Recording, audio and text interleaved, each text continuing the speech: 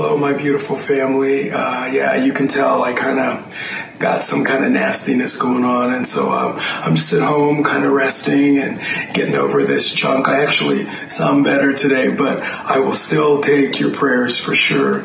And so I thought instead of you having to listen to me try to squawk something out, that we would bring in our A team today, like our first string today. And so you're absolutely in for a treat. Put your hands together and welcome our very own precious mama, Pastor Brenda Nevitt. Would you believe that even yesterday he kept saying, I think I can do it. I think I can do it. When he called me, I thought, well, you should have known a long time ago you couldn't do it because we can barely hear him. So just keep him in your prayers today. Well, it was more than 50 years ago in Mississippi. They were having a huge drought. I mean, it was really bad. They actually had harvest that was almost ready. It was in the spring. It was going to be a spring harvest, but they definitely had a huge drought, and it was now so bad that they were afraid they were going to lose their crops. It was at that time that a church decided that they were going to have an emergency prayer meeting. Most of the church were farmers, and they all came in with their overalls. All of them brought their families. They all came for prayer, except for one. One came in with waders. Do you know what waders are? Do you guys know what waders are? Well, they are boots. You put your boots on, rubber, and you pull them up, and they're all the way up to your waist. I haven't personally ever worn waders, but I have seen them. Sometimes people use them for fishing or going in when the water's deep. As they prayed that night, everybody was kind of curious about the guy with waders. And so they got all finished, and they said, so what is the deal with the waders? And he said, well, I'm going to be the only one that doesn't get wet. Don't you believe God's going to do this? And sure enough, he was the only one that night. As he went home, he was the only one that didn't get wet. And today, I want to encourage you. We're going to be talking about faith. The kind of faith that when it doesn't look like anything's happening, you're getting ready. See, he was ready with his waders. He was ready with some substantial rain. He was ready for it to happen. He was believing it. It wasn't like, oh, maybe God will do that for me. No, he knew. And sometimes when we are believing God in faith, we have to take a step. We have to take a step forward, and that's exactly what we're going to be looking at today. Your first scripture that we're going to see, you have some notes, so you can take some notes, but your scriptures will be up on the screen. Look at Joshua chapter 3, starting at verse 14. So when the people broke camp to cross the Jordan, the priests carrying the Ark of the Covenant went ahead of them. Now the Jordan is at flood stage all during harvest. Yet as soon as the priests who carried the ark reached the Jordan and their feet touched the water's edge, the water from upstream stopped flowing. It piled up in a heap a great distance away at a town called Adam in the vicinity of Zarethan, while the water flowing down to the Sea of Arabah, that is the Dead Sea, was completely cut off. So the people crossed over opposite Jericho. The priests who carried the Ark of the Covenant of the Lord stopped in the middle of the Jordan, stood on dry ground while all Israel passed by, until the whole nation had completed the crossing on dry ground. So let me give you just a little bit, very quickly, a little bit of background of what has happened. Many of you know the story about the Israelites leaving Egypt, God sending plagues, and finally the Pharaoh allowing them to leave. And then they come up against the Red Sea. Remember the Red Sea miracle where the sea parted and they were able to go across. Then they headed for the Promised Land. Now, many of you know the story about 40 years in the wilderness for these Israelites. But if you were to have taken your GPS out at that time, and you would have put in, I want to know from Egypt to the Promised Land, you would see that it was probably maybe 11 days. Now, there was a lot of opposition that would have come to them on those 11 days.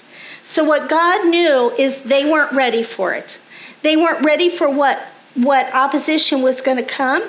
They did not trust him enough. They would have run back to Egypt. So instead, he led them in the longer route. He led them in a way that they hadn't planned to go. Now, at this time, when you're seeing this scripture, a whole generation of people have died off. The people that left Egypt, they have died off. Now it's their children and grandchildren that are there. It is only 2 people out of that whole group still there, Joshua and Caleb. Do you remember the story of the spies? The only 2 that came back with a good report, Joshua and Caleb, they are there. And Joshua is the one that Moses had put the mantle on and say, now it is up to you. You're actually going to go into the promised land. But you know what? There's going to be a lot of opposition. There's going to be opposition in your life as well. So I want you to write down for number 1, the thing you're going to have to remember is don't be afraid to get your feet wet. Don't be afraid to get your feet wet. See, that scripture said it was at flood stage. Do you know at flood stage, you have no idea what you're stepping into? When BG and I first got married, we lived in the Quad Cities.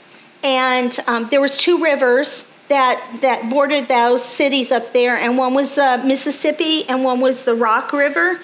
And at flood stage, it was crazy because things could get swept away. When it came out of its banks, people would possibly even have damage on their homes or lose their homes completely if they lived close to the river. You never know what you're going to get at flood stage. Do you know when it's in its bank, see, you can at least see where you're going to step down into, what you're going to actually step on. You know, nowadays they say all the time, if you see water with your car, they say don't go through it because you don't know what's there. You have no idea. And at flood stage, they have no idea. You know, they're going to have the priests step in. And do you know, priests are just like everybody else. They may believe God, but it is still scary to step into something you have no idea what you're stepping into. And although God has promised it, how's it going to happen? It doesn't seem possible, yet they did it. So I'm going to back up a little bit and tell you what Joshua said to them before they were getting ready to go in. It's in Joshua chapter 3, starting in verse 9. Joshua said to the Israelites, "Come here and listen to the words of the Lord your God. This is how you will know that the living God is among you, and he will certainly drive out before you the Canaanites, the Hittites, the Hivites, the Perizzites, the Girgashites, the Amorites, and the Jebusites," and that is a lot of ites, isn't it? "So see, the ark of the covenant of the Lord of all the earth will go into Jordan ahead of you. Now then, choose 12 men from the tribes of Israel, 1 from each tribe, and as soon as the priests who carry the ark of the Lord of all the earth, set foot in the Jordan, its waters flowing downstream will be cut off and stand up in a heap." See, God was saying to the Israelites, you're about ready to experience a miracle. And you're going to need to remember that, because when things come against you, like all those ites, when you have to face the battles that are ahead of you, you're going to need to remember this. You're going to need to remember what I've done for your ancestors that have gone before you. I parted the Red Sea. I sent manna, all those miraculous things. And you're going to need to remember, always remember this time, this place, when the river actually stops. They said in some of the commentaries, unlike the Red Sea that parted, the river is different because it flows. It flows down from one place, and it actually was going into the Dead Sea. But they said, and I'm guessing that just from some of the accounts of it, they said they felt like it was probably more like a gel, like it almost gelled and stopped and piled up. Wouldn't that be something to see? And then they went through on dry ground. At the end of chapter 4, Joshua says to them that he's going to take stones now, and he is going to build a monument right beside the river. And he tells the people what he wants them to do is tell your children and your grandchildren and those that come after you, you tell them what happened here. Tell them what happened, because that is going to let them know I am the God that does the miraculous. And do you know there are times that you're going to have to remember what God has already done? As a matter of fact, you're going to actually have to really rely on that through some tough times. And do you know it is really, really important that you start talking to your children and your grandchildren. And if you don't have children or grandchildren, then you start investing in the next generation and you start telling them some of the things God has done for you. And I want to tell you what that does. It builds faith in you, because sometimes you've really forgotten how miraculous it is. And it will also build faith in them so that they can remember what you have done and what God has done through you. I'm going to tell a story now, and some of you have already heard this story, but I want you to just act like that you've never heard it before, okay? So it's new to everybody. In 2004, in October 31st of 2004, my youngest daughter passed away very suddenly. It was the hardest thing I'd ever gone through in my life. And in November, sometime in November, BG came into our family room and he said, what I want to do is I want to get you a new chair for Christmas. And we had replaced the other furniture in our family room probably 3 years before that, but I had kept my chair because I'm like, my chair is fine. It's a small chair. I fit in it. I like it, so it's fine. But it had started to show a little bit of wear, and I think he thought I needed a project, something to do.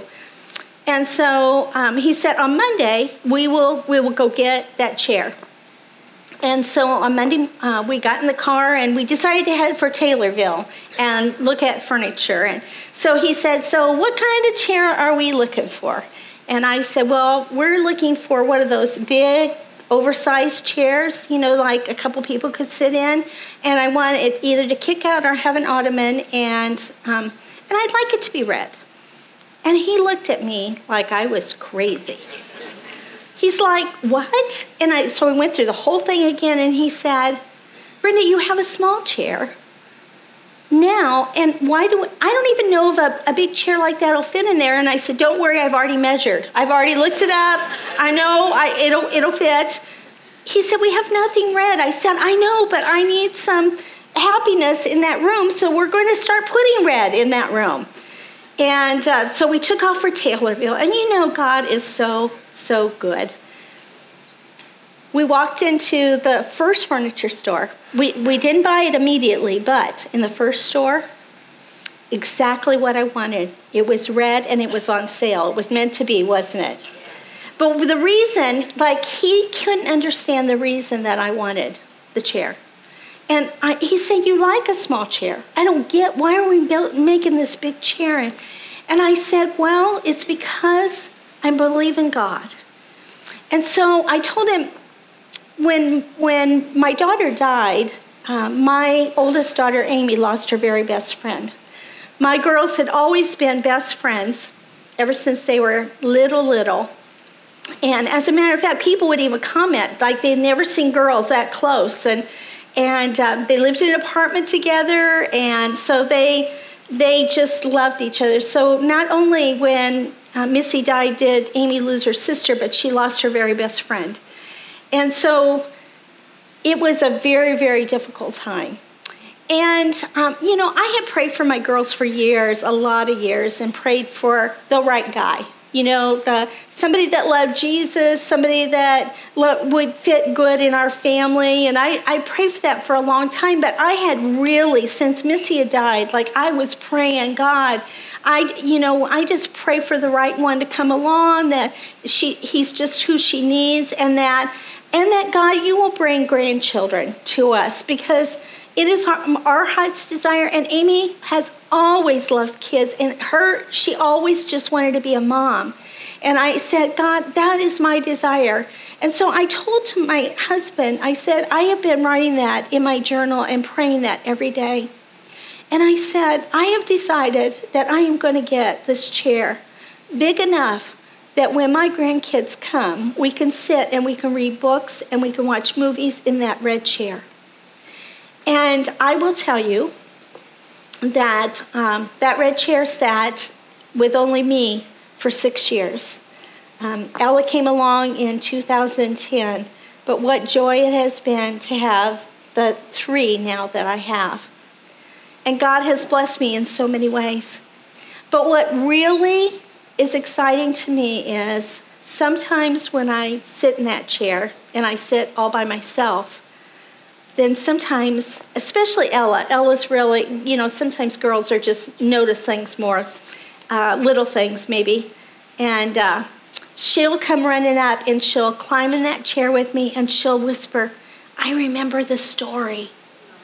Because I've told her the story. I told her and Bennett the story of how I would pray for them, that I would have grandkids that would sit in this chair with me. And you know what? I was thinking the other day, I hope that she always remembers that story. Like I know I always will. I hope she always remembers. I hope that one day we'll be telling her children about the story of Nana sitting in the red chair, believing for grandchildren. Because sometimes we have to put our waders on and decide that we're going to do something toward what the desires of our heart or what God has put in our heart. So number 2, don't be afraid of how you look. You know, that guy that wore waders didn't care a bit what he looked like. And sometimes we have to be careful that we're not afraid of how we look. Don't be afraid of how you look. Look at Joshua chapter 6, verse 1. Now the gates of Jericho were securely barred because of the Israelites. No one went in, no one went out, no one came in. Then the Lord said to Joshua, see, I have delivered Jericho into your hands along with its king and its fighting men. March around the city once again with all the armed men. Do this for 6 days. Have 7 priests carry trumpets of ram's horn in the front of the ark. And on the 7th day, march around the city 7 times with the priests blowing the trumpets. And when you hear the sound, a long blast on the trumpets, have the whole army give a loud shout. Then the wall of the city will collapse and the army will go up, everyone straight in. So what we have to realize, a couple things through this scripture is the city of Jericho knows they're coming. They are ready. I don't know if they heard it through the grapevine or how they found out. Somebody called on the cell phone and said, I think they're coming. But they barred the gates. They made sure no one was going out, no one was coming in. And the thing about Jericho you need to realize is it wasn't a huge city, but it was a very important city to that region. So taking that city would be a huge thing. And don't you think, we are looking at it after the fact. You know, you've got such wisdom, don't you, after the fact? But don't you think it's a crazy plan? It's a crazy plan. And they're going to go around just marching around. They are going to look crazy, aren't they? Really, don't you think the first day the people in Jericho are going, oh, they're marching.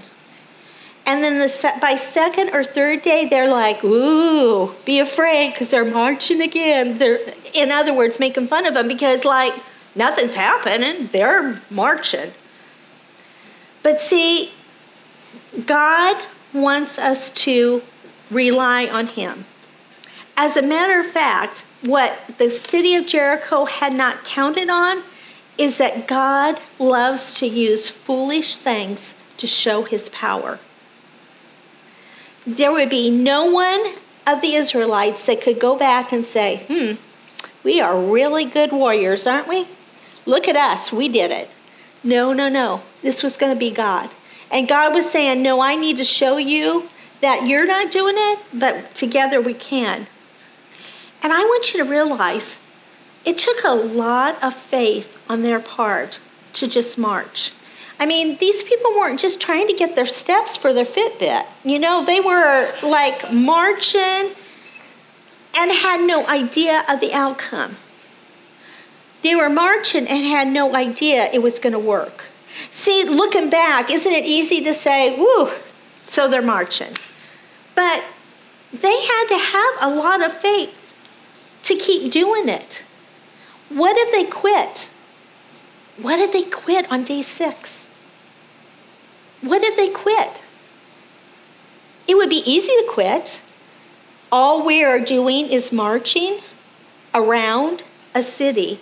This is the craziest, and they're laughing at us. Inside Jericho, I know they're laughing at us. And I'm sure they're thinking this is just not a good strategy. We are not taking anybody by surprise, but every day, just marching, just marching, just marching. And there are times in your own life that you're going to have to trust God and do something that doesn't make sense. I will tell you right now, there are times you're going to have to do something in your life, if you are really trusting God, that doesn't really make sense. I've seen it over and over in people's life. It might not be like marching around the city, but there's stuff that we have to do to trust God. Do you know every week we ask you to trust God? I come out here a lot of times, they ask me quite often to do the offering. When I come out and ask you about tithes and offerings and say it's our time to give because we love God, which we do, because we want to serve God, which we do, and because the Bible says that's what we should do, right? But it is a trust thing to give of our tithes and offerings. Do you know that? We all know that, right? See, it sounds good until it comes down to that you have to do it, right? Isn't that nice? And then you get old enough to have a job and realize, wait, that means I've got to give part of what I earn. And money's tight. I know that. I've been there.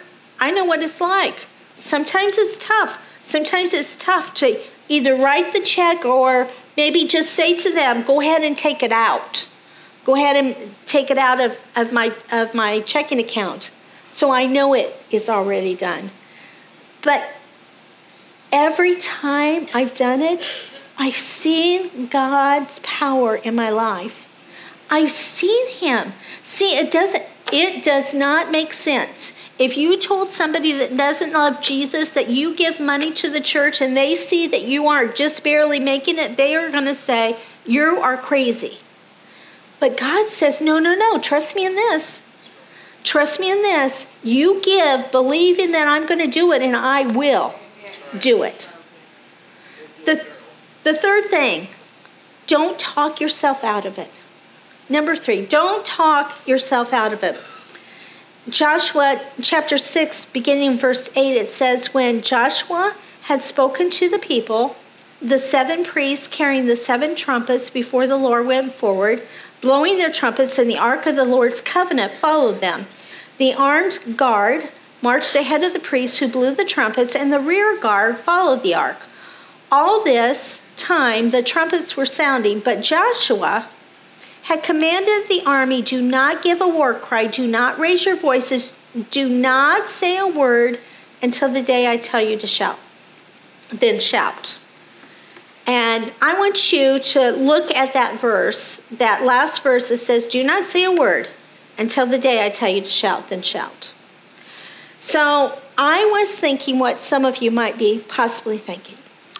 So you would have been great at the Jordan River because you like adventure. So you're like, let's believe God, let's jump in the Jordan River. And you maybe thought, I'm always willing to do my own thing anyway, and I didn't even care a bit that Jericho was laughing at us. I didn't mind marching. I wanted to get some extra steps in anyway, and I'm fine. I'm my own person. But then he said, we're not going to get to talk for 7 days. For 7 days, some of you are probably thinking you will surely die. You will surely die. But now I want you to put yourself in their shoes. You have to walk around the city in silence every day for 6 days. Around a city, not a block. But I'm not sure what the conditions were, but typically in the Middle East it's hot. And I was just thinking that if we were talking and marching, and pretty soon I might be just saying to Angie, it is really hot. And she's saying, oh, it is so hot. Why are we marching today? Is this day 4 or is this day 3? I don't know. We're marching again. We are marching. Isn't this too hard to do? Can't we just not do it today? I mean, now we're on day 5. Can't we just, maybe this is the dumbest idea Joshua's had. You tell that to your friends. I'm just thinking, are you sure? Because day 1, I thought, oh, maybe this will, maybe he's got a plan. And then by day 6, you're like, surely he has a plan. We're still marching around this place. Do you know that sometimes we talk ourselves right out of what God wants us to do? And there's a difference between thinking it and actually start verbalizing it. And then there's a difference between saying it and having people come in agreement with you. Or somebody just starts complaining about stuff. Have you ever had that? And then pretty soon you're like, well, yeah, it is pretty rough. It is pretty hot. I don't like this situation. And we can talk ourselves out of the promise that God has put in our heart. The desire God has put in our heart. We can talk ourselves out of it. A couple weeks ago, influenza B, the flu, influenza B, invaded our house. Now, we all had flu shots, so we should never have gotten influenza B. As a matter of fact, when Bennett, who was number 1, went into the doctor's office and the nurse came out and had swabbed him and said influenza B, the doctor said, I want to go look at that test because surely not. I know he had a flu shot. But yes, we wanted to be the first of something, and we were the first that had influenza B and had already had a flu shot.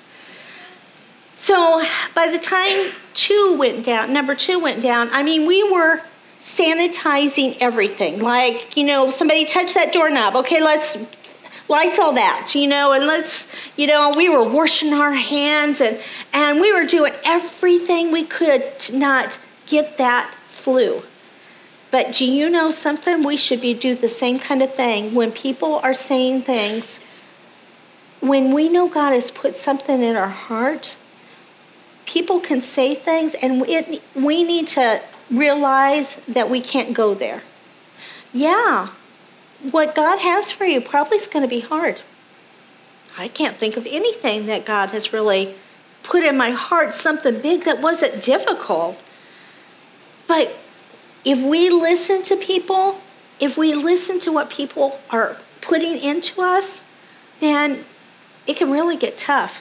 In 1982, I know was a very long time ago, but in 1982, we actually went into ministry.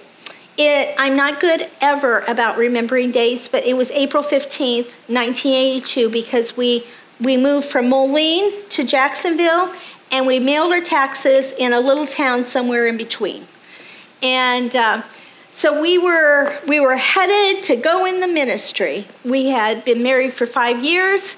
We had 2 little girls, and BG had just got promoted probably 6 months or so before that to a management job. He had a really, really good job, and he went in a couple weeks before and had told his boss the plan that he was quitting his job and he was going to go into ministry. And his boss's jaw almost hit the desk because he couldn't believe it. He's like, "You're going to what?" And I will never forget what he said to BG. He said, when you get this ministry thing out of your system, you come back and you will always have a job here. You and I can make a lot of money, so you will always have a job here. And BG came home and told me about it. What we were doing didn't make sense.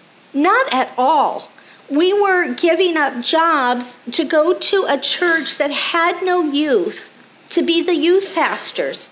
They had, I don't know, maybe 50, 60 people. It was a very, very small church. We were hardly going to, we weren't going to be able to survive. God was going to have to do something because they were going to pay us $60 a week. And I know that some of you young people are thinking, well, maybe you could have survived. No, 1982 was not the Depression or anything like that, you know. $60 a week was nothing. And I remember, I know people thought we were crazy. I know people that loved Jesus thought we were a little bit crazy, that we were just going to give it up and go. And how is that going to work out? And we were like, I don't know. I just feel like God is supposed to do it. And my parents and BG's parents never said that they thought we were crazy, but they might have thought we were a little bit crazy to give it all up and just say, I remember we were in our very last service in our church in Rock Island Assembly of God, and we always came early on Sunday nights. Sunday nights, we had 2 services in the morning, but on Sunday nights, we love Sunday nights, and so we would go so we could get a seat up front, but we had been packing, so we can't come in at the last minute, so we were up in the balcony, and I was at the very edge of the balcony. The balcony was right here. And I remember singing the song, and I thought, oh my gosh, I kind of feel like God, we're taking a step off this balcony, and if you don't catch us, there is no way this is going to work. And you know what? Maybe you'd like to hear me say, we got there, and God just provided all this money, and it was easy. And it was not. And it was not. But you know what? It's like we took a step of faith and God met us there. We took another step of faith and God met us there. And you know what? In your own life, you're going to have to take some steps of faith. And sometimes people will try and talk you out of it or give you lots of reasons not. But if you know in your heart, sometimes you need counsel. And you go to somebody that loves Jesus, has some wisdom, get some counsel. But sometimes we listen to the crowd. And they're saying, well, that's the stupidest thing ever. Just like back here. Yet God led them to victory. It didn't happen on day 1. It didn't happen on day 2. But they had to keep doing the right thing. And you know what? Each step they took brought them closer to the miracle that they had ahead of them, didn't it? So in our case, sometimes we have to do that. So today I want to ask you, what is God speaking to you about? What are you believing God for that there's no way that it can happen except God make it happen? See, I want to challenge you to do what that old farmer did and put on your waders and take a step of faith. Is God saying to you, go back to school? And you are saying, yeah, that's a great idea, God, but there's no way. Why not start researching and buy yourself some pencils? Get yourself ready. Whatever you have to do, right? If you're believing for a job, why not start getting ready for that job? Start dressing like you're ready for that job. Maybe if you're concerned you might not interview well, find somebody that's in business and say, could I come in and you just interview me like I would maybe have when somebody comes to give me a job? Maybe it's taking a step of faith right here at GT. You know, sometimes you're sitting there and we talk about all the opportunities of, you know, maybe being a small group leader or being a teacher or a helper in the kids department or being a greeter or being an usher, and you're sitting there and saying, yeah, but I don't have my life together. And I want to say, none of us have it all together. If you wait till you have it all together, you'll never do anything. Sometimes you just have to take a step. Maybe you need to find out, how do I go about doing that? See, God is waiting for you. See, sometimes we are sitting back and saying, God, I don't get, why aren't you doing anything? And he's saying, I'm waiting for you to take one step. Well, take one step, and then I will meet you. I will meet you. You know what? God is a way maker, isn't he? Diva was speaking in the praise team. I'm like, I want you to sing that again. Way maker, miracle worker, promise keeper. He is the one that can do the miraculous, but he sometimes is waiting for you to take the first step. Let's just pray right now. You know, one of the first steps that you need to take in your life, if you don't know Jesus, is to take a step forward. And the cool thing is, all God expects you to do is ask him in your heart, and he just will help you in every way after that. If you'll just pray after me. Father God, I come to you because I need you. I admit I have sinned, and I ask you to forgive me of every sin. Lord Jesus, come into my life. Be my Lord. Be my Savior. Be my King. Amen. Amen. You know, it's rare that I look at my phone in between services, but I moved my bag and I saw my phone had lit up, and there was actually something on it, and I pulled it out, and someone had to work today, but they had listened to the first service, and they sent me a quote that their daughter had come home with this week, and I just want to share it with you. It's Martin Luther King Jr., and here's what he said. Take the first step of faith. You don't have to see the whole staircase just to take the first step. And isn't that so true? Isn't that so true? How about if you just stand, and I'm going to pray over you right now. Lord Jesus, thank you so much that you are the way maker. You are the promise keeper. You are a miracle worker. And God, give us the faith to take steps to prove you. And God, we just pray that our faith each and every day will just grow as we grow closer to you, and we take yet another step. We might not be sure how it's going to work out, but how about if we take one step? God, we want to trust you more. And God, I just believe in God that we're going to have testimony of your power and your goodness. And God, we're going to hear about it because they're telling others about what you're doing. And God, we are thankful. We are thankful. God, I know there's people here that are in desperate situations right now. And God, we know you are the one that can meet the needs. And we just pray together as a group of people. We love each other, and we're believing, God, for your miraculous touch and the faith to reach out and do one more thing that maybe we are afraid to do. And God, thank you for giving us the courage to do it. In Jesus' name, amen. Amen. God bless you. Have a great week. See you next week. Love you.